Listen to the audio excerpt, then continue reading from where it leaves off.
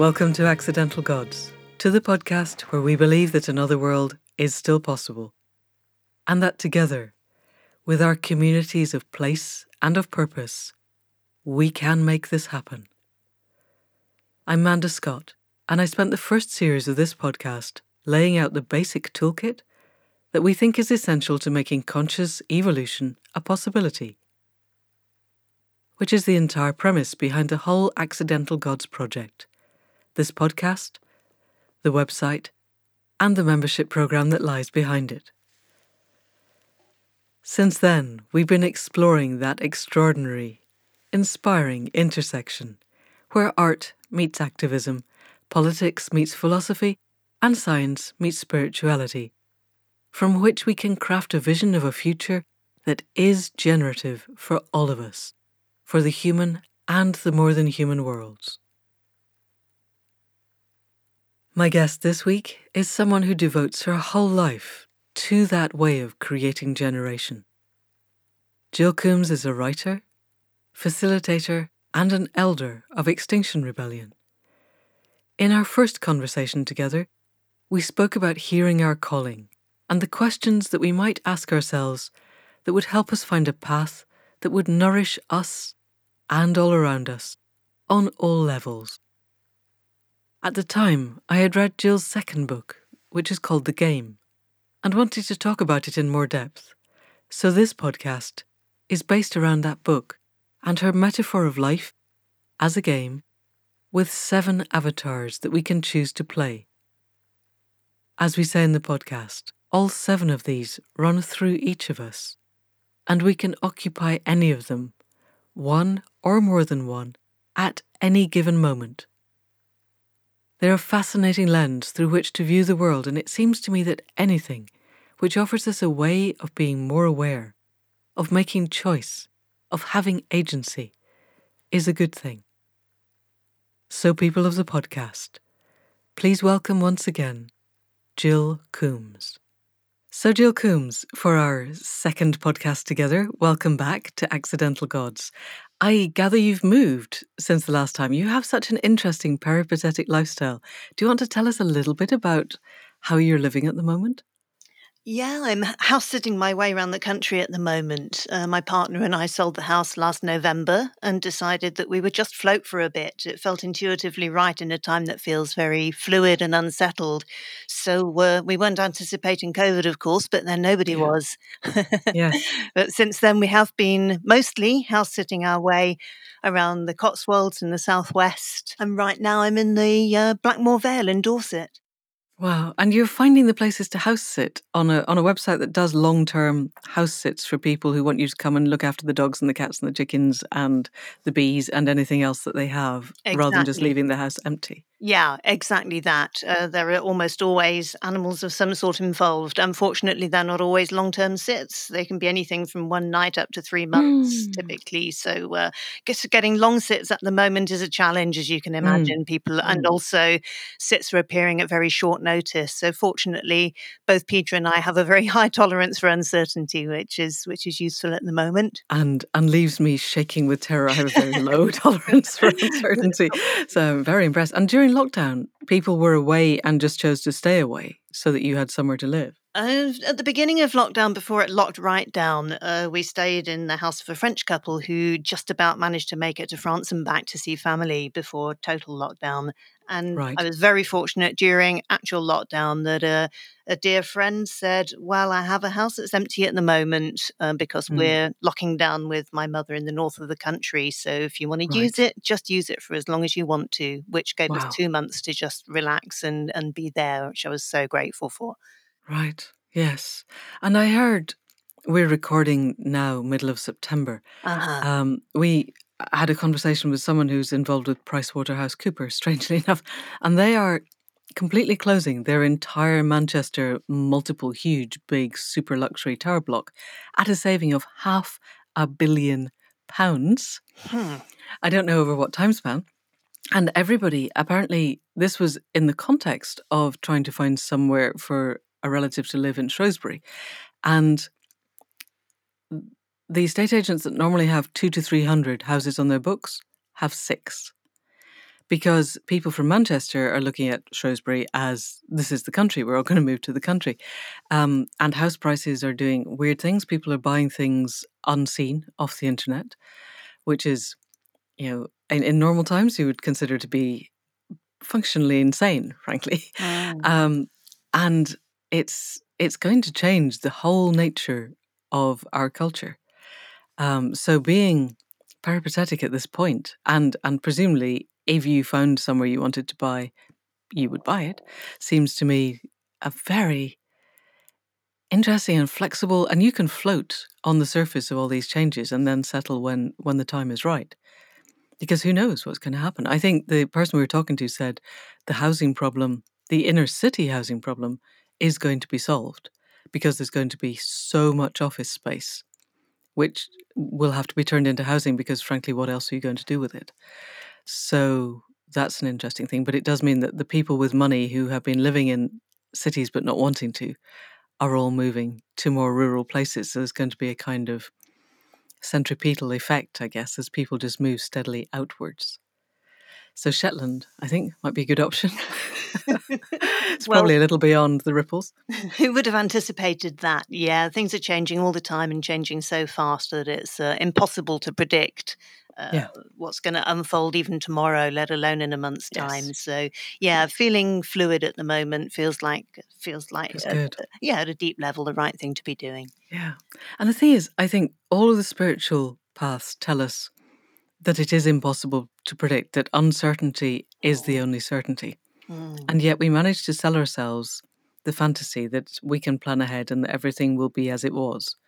And what's becoming clear now to everyone is that that's not true. I think possibly excepting a few core people in government who think they can cling to life as it was, but everybody else is realising that there is no normal to go back to, which hopefully, I hope, will open up whole areas of possibility.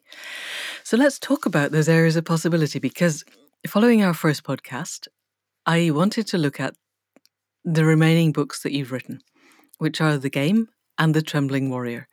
And having explored both, as you and I have discussed, it may be that we end up doing a third podcast. But to begin with, we want to look at the metaphor of life as a game. So before we get into the metaphor explicitly, can you give us a bit of background as to how you came to write this and the context in which you came to have the ideas that seem to me really a very interesting structural metaphor for the times that we're going through now? But you wrote it 3-4 years ago?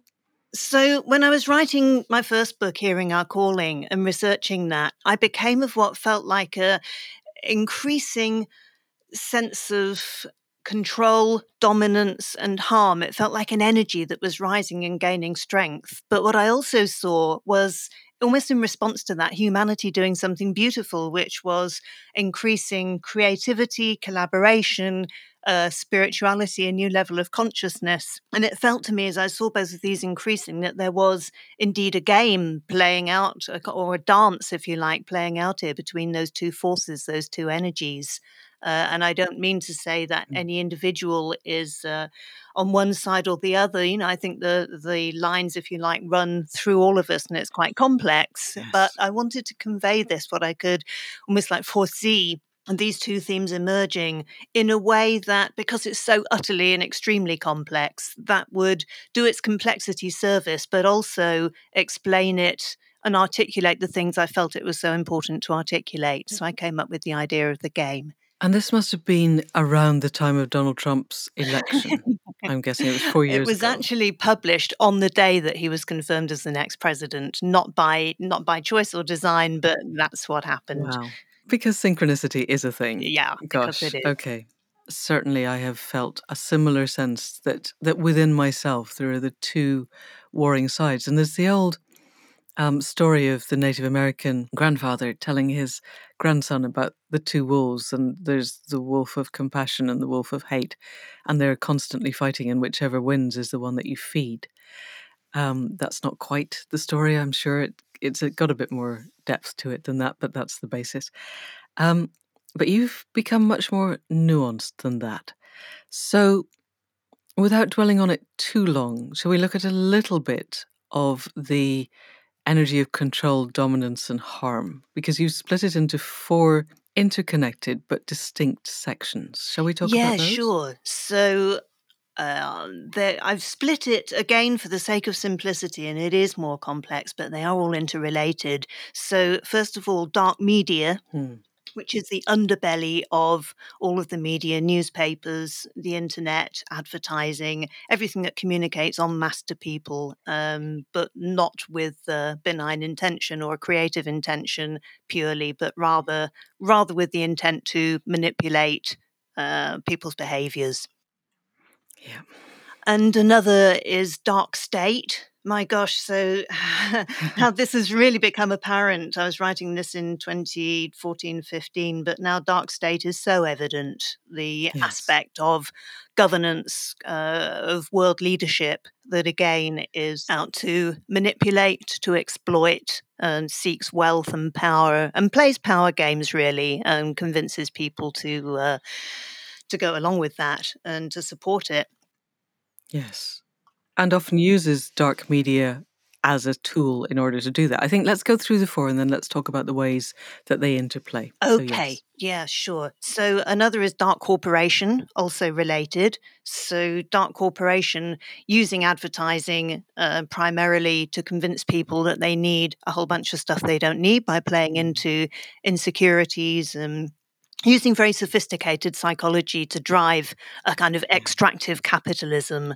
And also employing a whole load of people. We talked last time about joyful work and bullshit jobs, and Yes. dark corporation, of course, is where most of the paid slavery is, putting money in other Yes. people's pockets.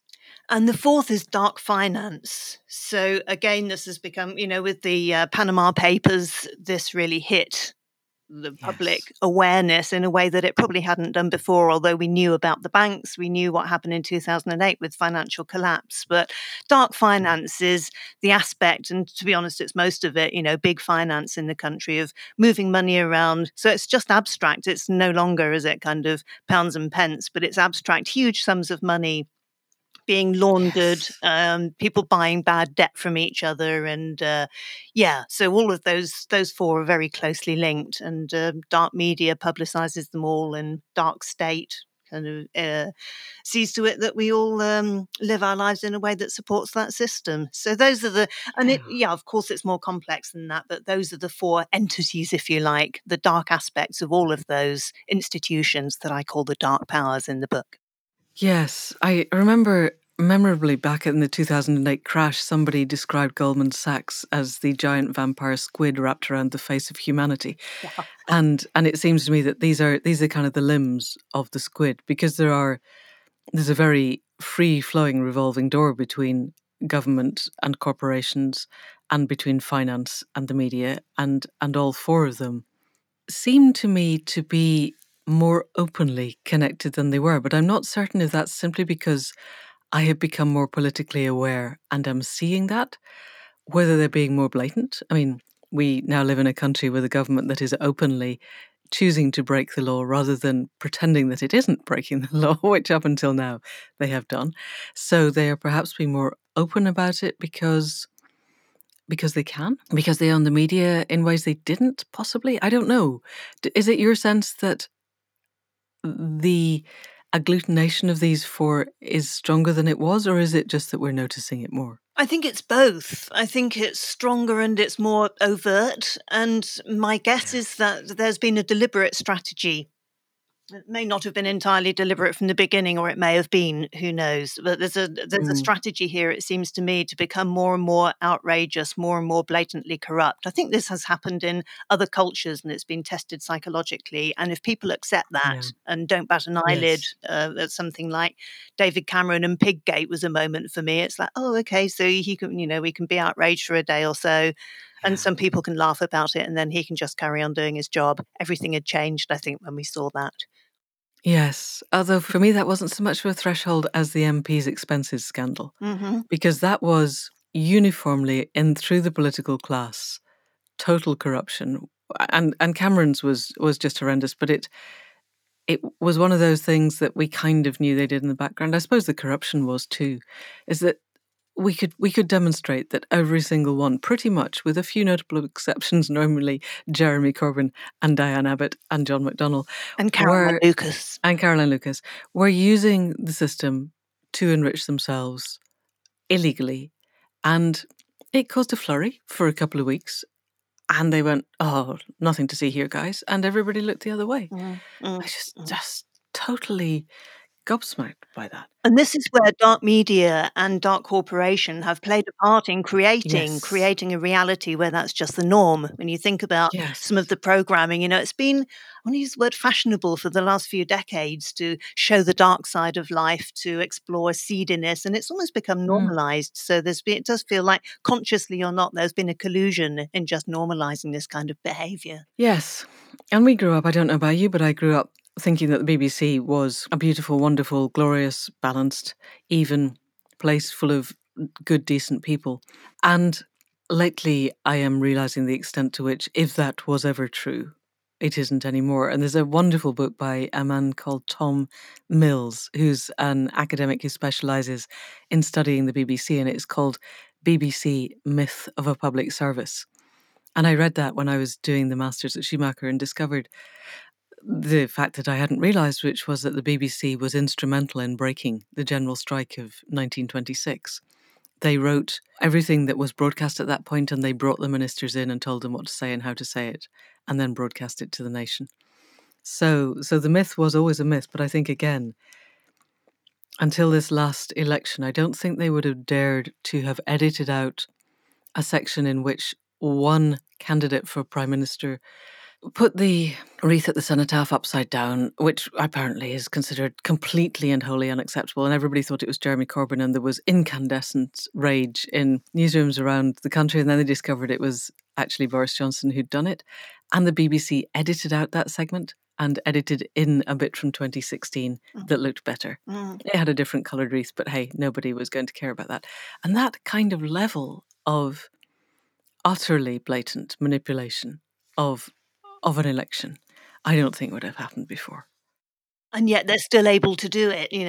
That was, I don't know how widely publicised that was or how many people knew about it. The BBC certainly didn't make it into news, obviously. No, they apologised and said they were terribly sorry it was a mistake, which, this is the kind of mistake that involves somebody going into the archives, spending many hours searching for the right bit and editing it in place of the other bit. It's quite a mistake.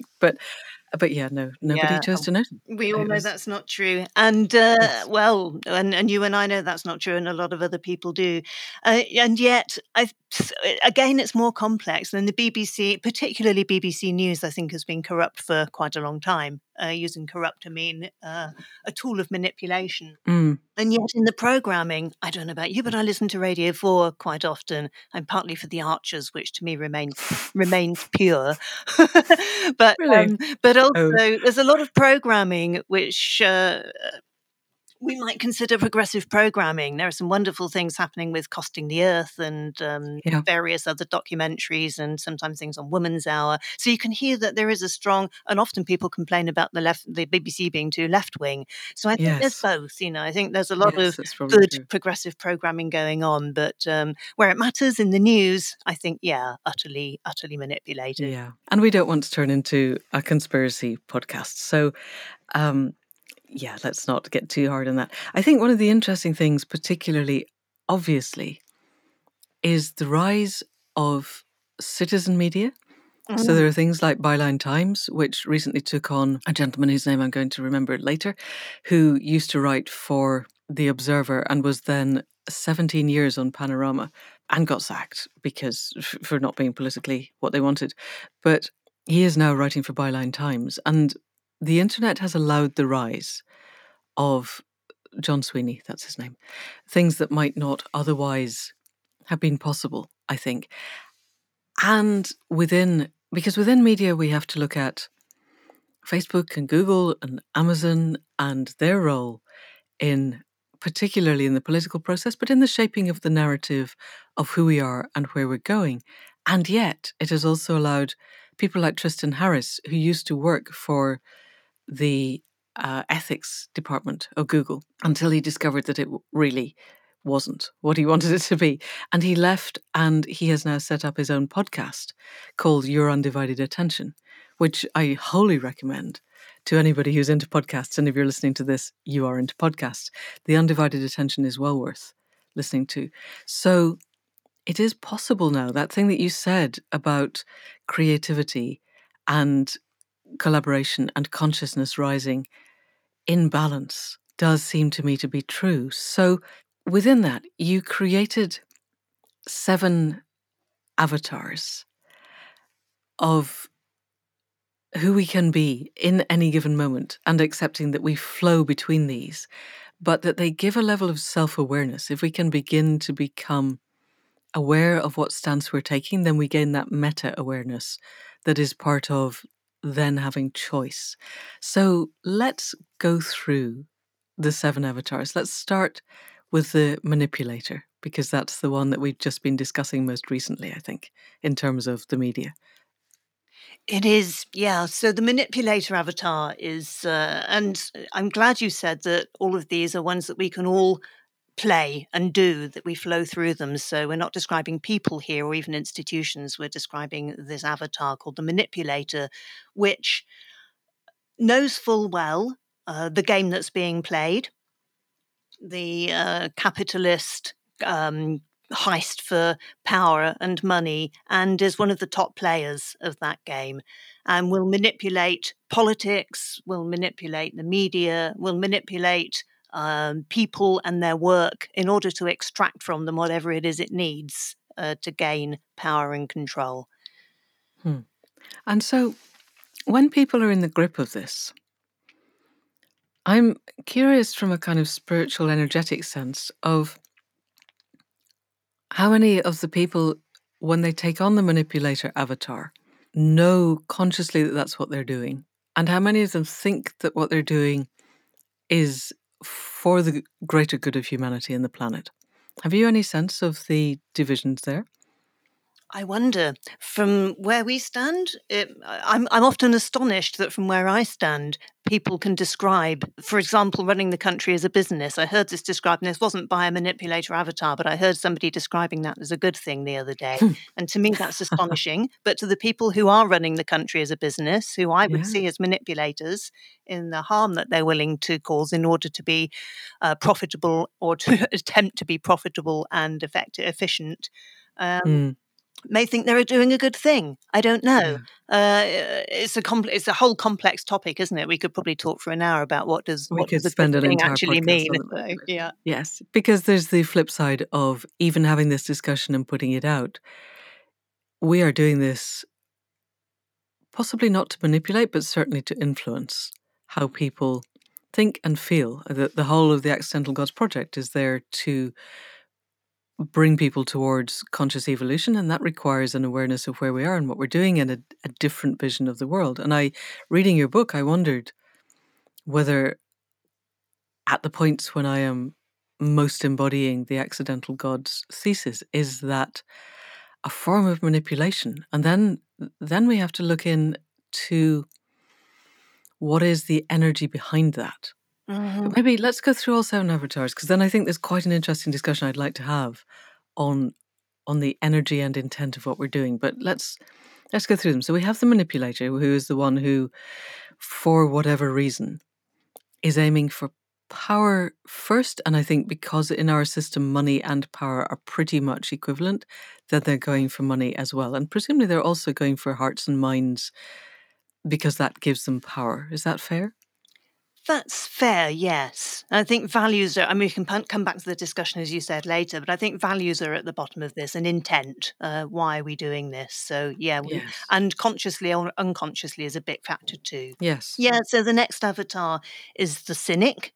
And there's a bit of an overlap with the manipulator, because the cynic knows full well what harm is being done in the world, and yet goes along with it because they see opportunities for themselves. So this does sound similar to the manipulator, but the cynic is generally carrying out, isn't such a big player as the manipulator. The cynic is, if you like, carrying out the work of the manipulators. So Right. might be instructing police to arrest peaceful protesters, or for Might be. example, or might be overseeing an intensive factory farm where certain animal welfare practices are removed, but to keep keep the targets met or keep efficiency high, is willing to go along with that. So basically, the cynic is cynical, as the name suggests, so not really believing in or caring about values in the way that some of the other avatars are doing, but rather willing to, it's a bit of a cliche, but the ones who are willing to sell their granny. Right. And they're doing it again for personal advancement, but not. Is the manipulator then more of a believer, do you think? And the cynic isn't a believer, is more agnostic, but can see, is riding the coattails as a way of enriching themselves. Riding the coattails. Yeah, that's exactly it. Yeah. Yeah. So I'm thinking of the conversations that I have with our local MP and my feeling that that's it exactly. He's doesn't really believe in what the administration of the governance is doing, but on the other hand, he's not going to raise a fuss because he has effectively got a promise of, I don't know, chairmanship of various boards when he retires if he keeps his mouth shut and keeps voting the way he's told to vote. Exactly that. Yeah. Okay. So we got the manipulation, the cynic. What comes next? So next comes the traditionalist. And the traditionalist avatar, I've got rather a soft spot for. Because the traditionalist avatar is a kind of a stiff upper lip avatar. So when we're clinging to what we know, we were talking earlier about the illusion of certainty. My goodness, that's really important to the Yes. traditionalist avatar. When we're in that one, we're clinging to an idea of whether it's a political party or the paper we read or the soft furnishings that we have for our house. It's like there's a right way of doing things. And as long as we just stick to that, then we'll be fine. And is it age related? Is it that all traditionalists are over the age of, let's say, 5 decades because they've had that long? Or are there youthful traditionalists too, do you think? I think it's more of a personality trait. I think so. I think Okay. that what's happened, we talked earlier about the media and how social media has really made it possible to acquire different norms. So I think people on the whole are a lot more nuanced in their thinking and their approaches to things, and also able to kind of cut through the bullshit better in the younger generation who are more social media savvy and get their news Mm, from different sources than the establishment. I think there's right. something, and we talked last time about generational things, and I think there possibly is something coming out of the post-war time where it was very comforting to have adverts that sold you an idea of very safe and stable life, and a government Yeah. who said that as long as you just did what you were told and went to work or you were a good housewife, then everything would be fine. So yeah, I think Yeah. both. I think there's something generational about it, and there are certain personality traits which lead people to want and to seek and to feel comfortable with certainty rather than uncertainty. And I'm thinking, because the tendency, certainly my tendency, is to assume that these are readers of the Daily Mail and the Telegraph in the UK and whatever their equivalents are in other nations around the world. But I've also sat on the streets of London with people in Extinction Rebellion who seem to me also to be traditionalists Hmm. in terms of this is traditionally how we rebel, or this is traditionally how we are activist, or this is traditionally how we believe the government is. And it's got a similar sense of I want the world to be coherent and constructed in a particular way. Uh-huh. And I don't have the resilience to step outside of that. Is that your experience also, that there are traditionalists on all aspects of the kind of political multifaceted diamond? Oh yeah, there are yeah, there are traditionalist activists too. It's probably a residue of childhood. When we were very Mm, small, we made sense of our world by splitting it into good and bad and splitting it into compartments that helped us to make sense of it. And there's right. something about resourcefulness or courage, or I think sometimes it's so hardwired that people find it incredibly hard to step out of that and to imagine, everything that they believed or value sets that they held might be shaken up and disrupted feels potentially catastrophic for some people, Yeah. and they just don't get dare to go there. And I'm noticing that I'm using, and we're both using the word they. So I just want to own the traditionalist part of Yes, myself as we. well. Yes, that's true. Yeah. Yes. Who sometimes, the traditionalist part of myself gets challenged when I have my very fixed opinions. Example for about some of the places I've been staying and what the people might be like who live in some of these houses and have been proven Right. completely wrong in all directions. Yes, yes, and my sort of internal panic at the idea of changing my home every once in a while and not even knowing when that's going to be, and the unpredictability of it. So I definitely have that kind of bricks and mortar around me as a requirement for my internal emotional stability.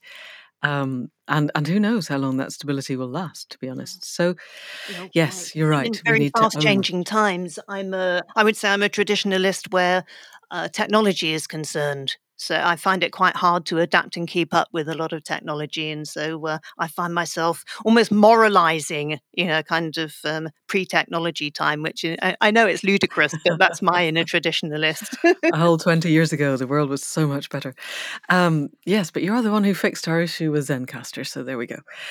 So then we go on to the Sleepwalker, I think is the kind of midpoint in our balance of the seven. That's right. So Yeah, the Sleepwalker is. As I was reading this, I was dipping back into the game again, preparing for our conversation today, and I realised just how many people have moved out almost by necessity from the Sleepwalker yeah. avatar.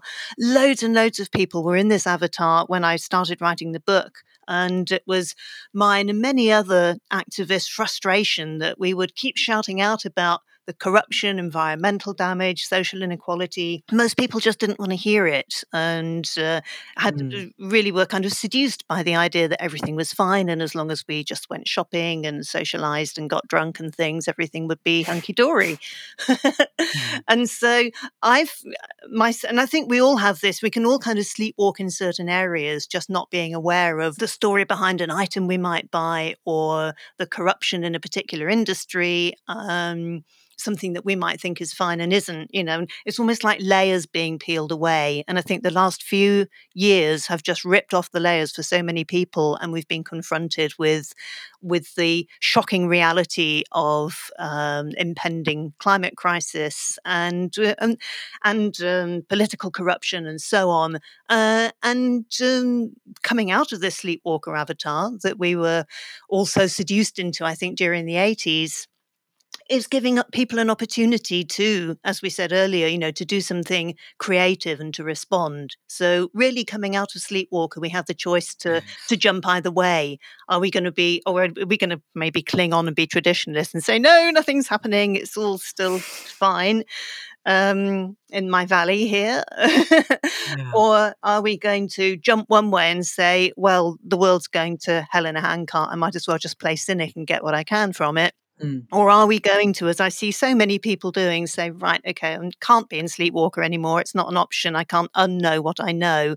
Therefore, I'm going to commit myself to some degree or other to doing what I can about this.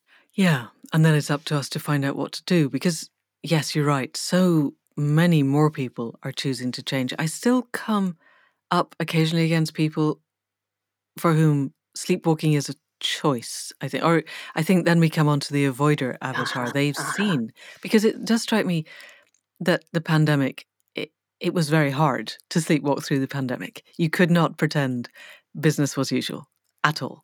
And so then people had to change. And I'm wondering if the manipulators were so desperate to get us all back to work, to get us all back to buying our sandwiches from Pret a Manger and eating out at McDonald's again, and all of the things that they seemed desperately to want to happen. We're going to fund the airline businesses so you can keep taking a week's holiday in Spain. All of which is sleepwalking behavior. And it's just not happening. But they needed us back in the sleepwalk because otherwise we might look at the bullshit jobs that the late, very great David Graeber wrote about, or any of those things. Does that seem like a reasonable assessment to you? Oh, That they yeah. were trying to push us back into sleepwalking? Oh, yeah, absolutely. Go out and shop for the country and eat for the country, and what is it? Bread and games, Yes, basically. bread and Bread and circuses. circuses, Yes, yeah, exactly that. yes. So, Go Nero. Yes. yeah, and keep people happy, keep them entertained, keep them fed, but give them Yeah. it's a little bit like when you think about it, it's a little bit like industrial factory farming. Give them the minimum they need Mm, to live, um, yes. and assure them that that's all they need, that that's fine. Yes, just the right side of actually dying. When I was a veterinary student, we were told that Danish factory farms for pigs had discovered the level at which pigs would actually just die, Mm, and then they levered them as small an amount above that as they could to keep them alive long enough mhm, to kill them to eat them, which mhm. was the point where I just stopped, because that's I I I mean I guess that's cynics and manipulators working together, but the fact that anybody could do that. Yeah, well, I would suggest that the cynics, for example, people are playing cynic avatar when they're coming up with the science, when they're willing to take Mm. their salary to come up with the science that tells you at what level you can just keep a pig alive.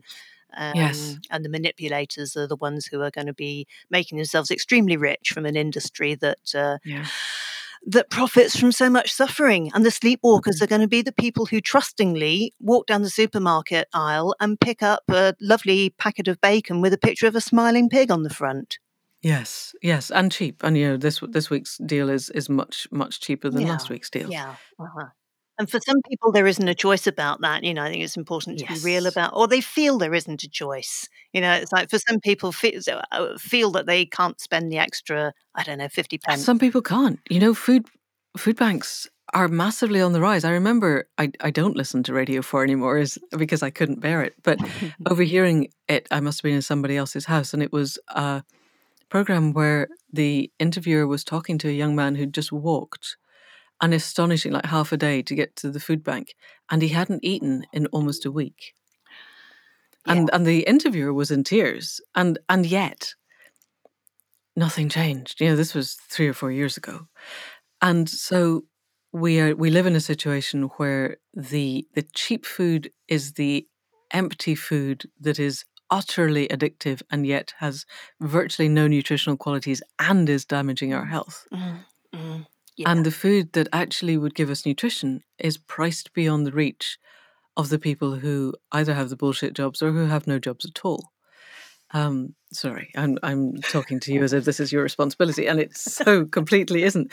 I'm just gobsmacked that the dark media manages to then blame the people coming in on inflatable rafts Mm, for this situation mhm, rather than the mhm. people running their newspapers who are profiting from Yeah. it. Anyway, let's look at the next one on the list, which is the avoider, which I think now there are more avoiders than sleepwalkers, I I would suggest. Yeah, I think so too. I think people have jumped into various avatars, and I think Avoider is one that a lot of people are probably currently jumping into. We're talking about the BBC. I didn't watch it because I couldn't, but apparently last night there was a Yeah, documentary, a David Attenborough documentary on about extinction. extinction. Yeah. Yeah, So when no, I people didn't know. watch that, and they kind of already know because for the last few years it's in people's awareness and you can't pretend this isn't happening anymore. But faced with something stark like that, and what are your options? Psychologically, you can either turn it into, you can either just suppress it and pretend that you didn't see it, but at some Mm. level internally, of course, you did, and your soul knows that. Or you turn it into that, that grief and that fear into energy and do something as creative as you can with it, whatever. We can talk about that later. Or Yeah. do you just kind of do the kind of, put your hands over your eyes, put your fingers in your ears, and just kind of keep pretending that, yes, I know this, and it might keep me awake at night and it might bring me to tears, but I still feel unable to change my behaviors for various reasons that I describe in the book. And there are several. People feel too invested in their current life or their current belief system to actually acknowledge that, the system's totally fucked. Or they don't feel empowered to do anything. I Uh-huh. think I think yes, you're right. I think there's a lot of investment. I was really surprised last week. Citizens Assembly finally reported, the one that was brought together by various committees of the House of Commons. So this is in the UK, a Citizens Assembly looking at climate change specifically. And it came up with a number of what to me seemed staringly obvious and very mild. It's like, God, you met for a total of 6,000 hours and this is the best you could do. But leaving that aside, one of them was stop the sale of SUVs. And I put that up on my Facebook wall. And within minutes, because I have quite a lot of horsey people on my Facebook wall, there was a flame war going on about how dare you suggest. I live in a remote part of the country with my horses. I am not giving up my SUV. And the conversation became, actually, I think you've got a 4x4. SUVs are things that you can pack 7 kids in for people who actually only have 2 and drive around cities. I think you probably have, a Discovery or something. It's not an SUV, but even did you have an SUV? What you are saying is, So that's one of the, holding on to, well, whether it's an SUV or whatever it yes, is, quite. that Yes, kind of let's not. holding on to that level of well-being or Yes. luxury is one of the kind of motivations for being an avoider. And as you suggested, overwhelm, just this sense of this is Yeah. all so immense, so terrifying, so heartbreaking that I just can't bear to look at it. And so I'll carry on doing Yes. what I normally do, and just hope that it goes away or that somebody will sort it out or that it's not Somebody will sort it out. actually The true. technology will sort it out. Yeah. And the other conversation I found myself having a lot last week was it's all the fault of the population. There's far too many people. And until the population drops, there is nothing that can possibly happen, which is a very interesting. It's somebody else's problem because all of the people having this conversation were beyond childbearing age. So they've had their kids. Mm. Therefore, what's done is done. They can't be asked not to have them. And God forbid that you should suggest that there would be a limit on how many children people have. But that's a separate question because it's not a question of human population. I genuinely don't think that our problem is the number of people. It's the consumption that attends a particular subset of those people. But it's a very interesting way of going, yes, there's a problem. Yes, I care about it deeply, but I'm terribly sorry there's nothing that I personally can do to make a difference. And so it seems to me that we have to see those parts in ourselves. Mhm. Again, this is, I only find that deeply, deeply distressing because it must be triggering a part that I recognize and don't like inside myself.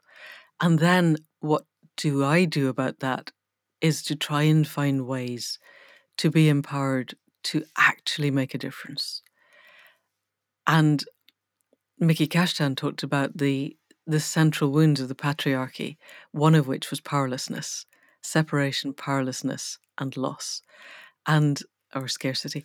And finding ways not to be powerless seems to me absolutely crucial because if we're looking at the world through the lens of this particular metaphor, then the dark four together are working very hard to foment that sense of powerlessness amongst the rest of us. If we found that we were empowered, if we found that there were things that we could do, then their hold on power diminishes. And so it seems to me that the last two of our avatars are the ones who, or the parts of ourselves where we begin to find the ways that we can find empowerment. So shall we look at the altruist, which is the next on your list? Yes, indeed. Yeah. And for me, this is humanity at its best in some respects when we're playing the altruist avatar. And no matter how many of us there are, if we're all playing the altruist avatar all the time, which is a dream, maybe not an impossible dream, but it's a dream that there was no need to play the hero avatar, which we speak about at the end.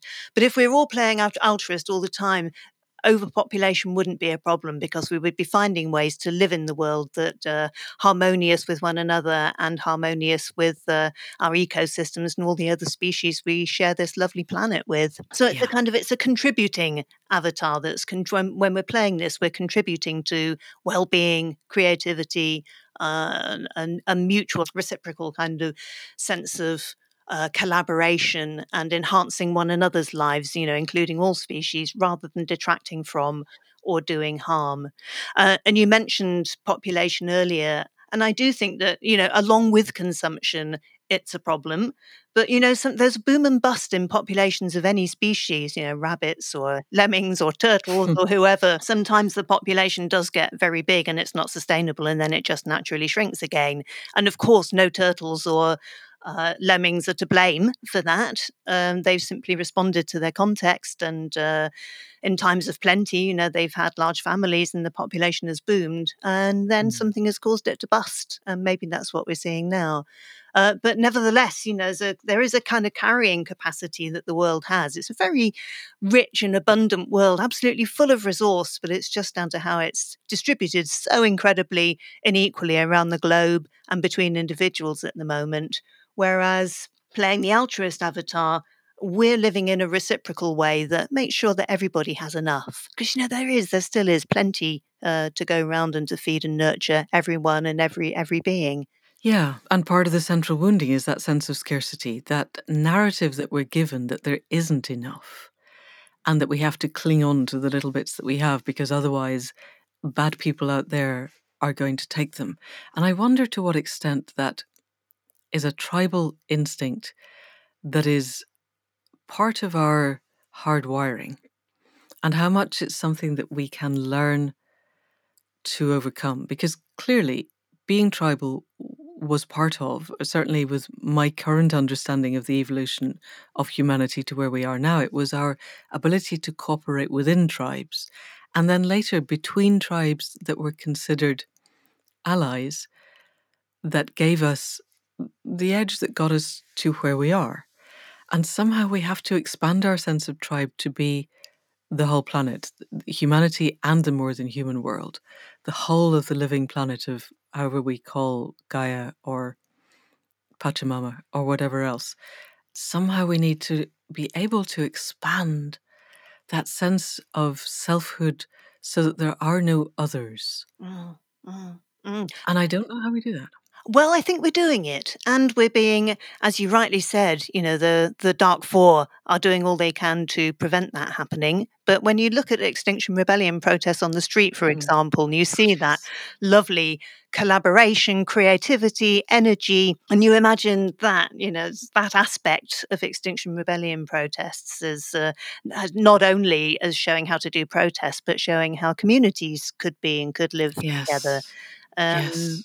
Yes. Of course it's possible. It's like Yes, you're right. we've been had philosophers studying this for hundreds, thousands of years in terms of how we can live well and live with one another. And so we have the consciousness, if you like, the level of consciousness within humanity. But we have this, and I don't know how this will play out, but we also have this dark, destructive force that seems to be, turning us as a species in on itself and threatening its imminent demise potentially. So it really feels to me like these kind of two forces that I speak about, that it's all kind of come to a bit of a head at the moment. These things that have all been rapidly accelerating in the last few years, we now find ourselves really kind of poised and balanced in terms of two possible, well, I mean many possible futures, but broadly Mm. speaking, a future where we manage to transcend the harm we've been doing ourselves and each other and the rest of the living world, and manage to live harmoniously. And a future where we don't do that, where the future looks a lot bleaker and possibly doesn't include humans and lots of other species. So there's everything to play for. There is, which is where we get to our final avatar of the hero avatar. Which, watching the feeds of Extinction Rebellion these last couple of weeks, I have just been so struck by the courage, the absolute raw courage of most of these actions. So let's talk a little bit about the hero. So the hero avatar, yeah. And this is the one that I said that if everybody was playing the altruist avatar all the time, there would be no need for the hero avatar, because the hero avatar is the one that is prepared to speak truth to power, is to confront the Dark Four, if you like, to risk arrest, to start a risky new venture. So it might be some high profile activity like dangling from a crane somewhere or going on hunger strike. But, it doesn't have to be that. When somebody walks away from their mainstream job because they know that it's harming human souls or environment or other species or whatever, and takes a risk risk and starts up a new venture that will create something more Mm. positive in the world, well, they're playing the hero avatar. Yes. And even when somebody is in a group of people and there's a kind of a collusion around the elephant in the room, like, everybody's kind of, I don't know, laughing about their SUVs or something else that becomes Mm. a bit of a theme, and somebody dares to be the one who actually speaks up and challenges the dominant paradigm and is prepared to Yes. throw in, to be the first person to say, actually, I can't do that anymore. I can't go along with that anymore. Yes. Even though they might be ridiculed or excluded in the moment, there are seeds that go out when people speak in that way that gradually shift consciousness to potentially to the kind of consciousness we do need to go forward as a species. Yes. I'm reminded of a book that was current in the 80s called Feel the Fear and Do It Oh, Anyway. yeah. Which still seems it's not a bad kind of aphorism by which to live, that sense of, because the hero, as I understand it in this framing, one becomes a hero not in spite of the fear, but almost because of the fear. It's being able to act in the face of fear. That if we did these things and there was no fear, then it's not so much heroism as just following an obvious path. The heroism is, I am really quite afraid of what I'm going, partly because I don't know where it's going to lead, but I'm going to do it anyway. Is that a fair assessment? Yeah, that's perfect. Yeah, that's a great assessment. And that could be, as we've said, some very obviously, it's obviously scary to, I don't know, join a direct action or blockading the road. Take off all your clothes in front of Parliament and Yeah, stand there with that. a coloured flare in your hand. Yeah. It really is just amazing. Yeah, and Yeah. those are the very obvious kind of actions. It's like, okay, so this is obviously quite scary, and am I going to be brave enough to do it? Do I have enough people to stand with, or can I, sustain the kind of comments I might get at work or in my family? Those are kind of quite obvious ones, but others can feel less obviously scary, such as starting a new venture, or, in some Mm. ways, if when people are following their dreams, as we talked about in the last podcast that I did with you, Hearing Our Calling, when people are starting to edge towards what their souls really want to do, and then Yes. I can't because, some kind of fear pops up and says, oh, you can't because this, or you can't because that. Yes. And if that's the kind of fear that when people recognize that as a discomfort on the way to actually unfolding something fantastic that they need to pass through, that becomes a whole different story to almost see it as what's the word I'm looking for? Almost like a kind of ritual transforming. Yes. A rite of And passage. that's exactly that, a rite of passage to pass through the fear Yes. of doing it and to move Yes. forward into a new phase. Yeah. Yes, because so often with the shamanic work that we do, people come and their core question is, I want to find my heart's true path, or words to that effect. Mm, And they wait for absolute certainty. And mhm. one of the things that we need to do on the way through is go, if you wait for absolute certainty, you will be dead before you get there, because death is the only certainty.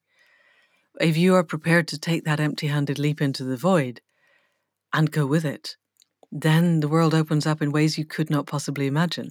And this whole emergence from complexity. If we could imagine where we were going, it wouldn't be emergence from complexity. And that feels to me very much the energy that we need just now is we have no idea what the future holds, except that it cannot be iterations of the past. Mm. And Beautiful. that together we need to step into that place where we can So expand. I was just thinking how beautiful that is. And I was wondering how many of your participants, if when they really get that and get it at a deep level, that, oh, this is quite natural, the fear that I'm feeling or the uncertainty that I'm Yes. feeling, and manage to reframe that, you must see some amazing realizations, transformations taking Yes. place. Yes. Absolute transformations. Yes. Yes. And the ability to listen to that very small nudge that Mm, comes from inside and yeah. trust it and go with it in spite of absolute terror. Yeah. Yes, I've watched. There's not many, but the ones that do, watching the flowering that happens as a result is what keeps me going. It's amazing. So we have, as I thought, pretty much used up a podcast time, and I think we will wait to talk about the Trembling Warrior another time. But what I would like to do with the last few minutes is explore, without moving into conspiracy theory territory, but a felt sense that I have that I'm not able to explore with many people, that outside of these avatars, which live within all of us, there are energetic forces at work. And I don't know whether I'm paranoid. I read a paper recently describing what it called the Wentiko, which is Wentiko. I will share the paper on the show notes. As a virus. And this is a concept that was prevalent in certain of the first peoples of the Americas, the North American native tribes, that this virus would inhabit certain people, and that if it wasn't contained and, I think, encouraged to leave in the way that we would do extractions in shamanic healing, then it would spread. And that if it took over a critical mass within a group of people, then it would basically hold sway. And that this is equivalent to the 4 dark horses of the apocalypse that you are describing, all harnessed to it in a way. And the paper was exploring the ways we can see this within ourselves, because I think everybody who looks at this knows that the kind of line between good and evil passes through every human heart. And how can we make the change? And one last thing I would say, that one of the elders in the group that meets occasionally said that his native teachers had said, this is the decade that really matters, and that at some point everything will come down to a balance point where the weight of one heart on one side or the other will make a difference. And in a way, I find myself really pushing against that, because it feels very judgmental. It feels like some of the old Christian teachings from my past. If everybody will be judged the weight of a feather on one side of the scale, and I don't like the idea of being judged at all. And yet, it does feel to me as if there is that pull towards wanting to manipulate, wanting or being cynical, or just thinking, oh heck, there's nothing I can do. Let's just immerse ourselves in hedonism. The last days of the Reich as the armies move into Berlin. Of it's all pointless, so eat, drink, and let's be merry. And on the other side is the part that goes, no, there is still hope. There must still be hope, and we are being given so much help, and I choose not to believe that we are being given help in order to collapse into this. And yet, it feels like the dark side is so much more powerful at times that it's really hard to feel that there's any possibility. So I just want to open up that kind of series of doors with somebody who gets it and see where it takes us. Yeah, there's something. Oh gosh, there's so much in what you're saying there. It's very rich, and there's something about the dark forces are so very powerful, and for me, it's not so much about going into battle and opposition, although that is an element of what needs to happen. But rather, I see. We spoke about the next generation and some of the wonderful things happening there. And rather, I see it almost like there's a game where you kind of jump over somebody else's pieces and they change color as you jump over them. I kind of imagine it more like that than a kind of face-to-face combat. So, yeah, of course there's hope, and of course there is a possibility still of an even more beautiful future than we can imagine, to very loosely use Charles Eisenstein's words. And I wonder what happens. You spoke very eloquently about the judgment and the Christian teachings, which I grew up with too. But I wonder what happens if we take out the judgment that became such a manipulating aspect, if you like, of religion, using that judgment to control people's behaviors. And it's very difficult to take it out because, we grew up with it, and as a culture, it's deeply embedded. But if we can manage to step back from the judgment and say, perhaps it is just true that what will make the difference is one person's action. We don't know who that person will be. We don't know what they'll do. And carrying it lightly, just to say, so perhaps that's true then. There need be no judgment on me. I can live as I live and do my I was going to say poor best. That's not really true. Do my good and imperfect best, Yeah. and know that it might be my action that tips the scales. It might be yours. It might be somebody who isn't born yet, or somebody who's about to die. And it may be that that's a metaphor. Actually, it's like the themes of the Dark Four, the four horsemen of the apocalypse, and the theme of the light and the dark, and the theme of the feather. They're all in some ways allegorical, don't you think? As maybe they're not quite literal because it is so much more complex than that, but they Yes. are again just ways to describe the dance and this epic time. Actually, and let's not make a mistake about that. We're in epic, legendary times. And they're a way of thematizing and just describing what's actually, the complexity of what's happening. Yeah, it does. When I'm getting really tired, which seems to be happening quite a lot lately, it Mm. does keep me feeling that rather than just curl up and go to sleep, I could meditate a bit more. I could be doing something to be doing the work on myself that eases that line in my heart a little bit more fluid, little bit more flexible. My current work is definitely on understanding that if I cannot find total compassion for the people that onto which I project all of the manipulator stuff, Mm-hmm. then I may as well give up, frankly. And that's hard. But I suppose I find it useful as a metaphor because it stops me sinking into inaction and despair, because I would rather be acting and feel that I have some agency, and that my current agency is definitely that ability to expand the circle of my compassion wider and more true. What I'm really discovering recently is there's a way of thinking about feeling compassion, and there's a way of actually doing it. That difference between declarative and performative is huge in my understanding at the moment. So yes, I hear you. I will go away and think about that and see where it takes us. So I think if you're up for it, we will definitely come back for a look at The Trembling Warrior, because I think that is an extraordinarily rich dive into the altruist hero avatars together in a way.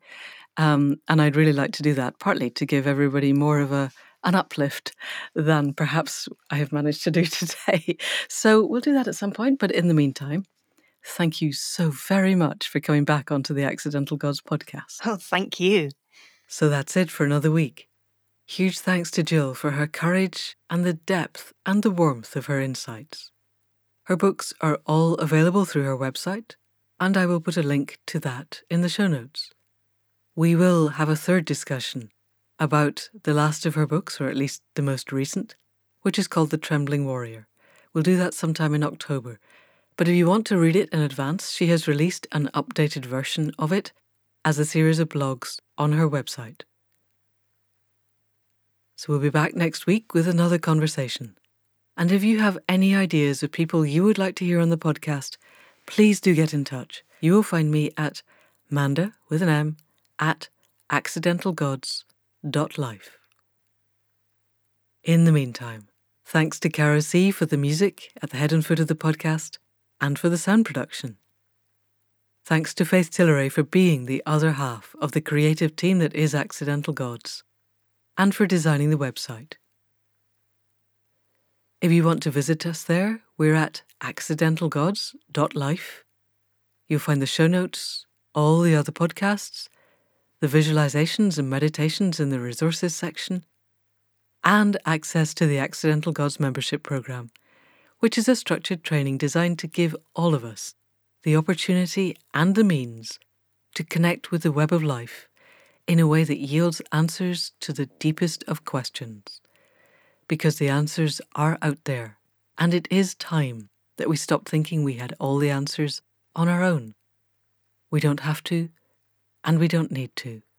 And letting go of that, for me, has been one of the most liberating realizations of the last few years. Just ask and learn to listen. That's all it takes. So if you know of anybody else who really wants to be active in creating that beautiful world that our hearts know is possible, do send them this link. And in the meantime, that is it for now. See you next week. Thank you, and goodbye.